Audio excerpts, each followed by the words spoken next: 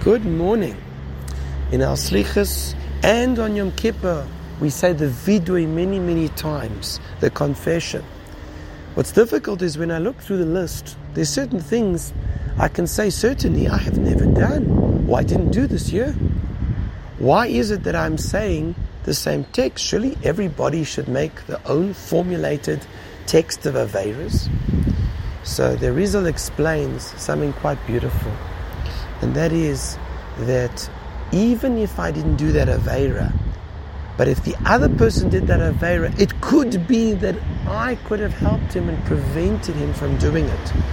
Because we know that Kol Yisrael Arevim Zeh Lo Zeh. Every Jew is responsible for the other. And therefore, I may have been able to stop him from doing that Aveira. And even if this Aveira I couldn't have done, but that very concept, that very idea for us should be rammed home. We've got to know now that in the Aseret Yemei Tshuva, it's not a perfectly individual experience. It's not something that's only between me and Hashem. It's got to be between me and my fellow Jew, because that's part of my obligation. I've got to look around and see who can I help, who can I benefit, who can I do chesed with, who can I learn with, who can I give a nice word to. You know, it's unbelievable. People often are very quick when there's an issue to complain and send messages about complaints.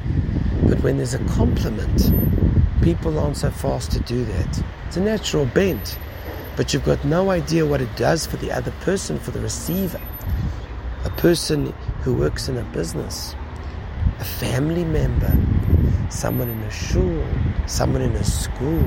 He feels a difference when you tell him, wow, I appreciated that, thank you.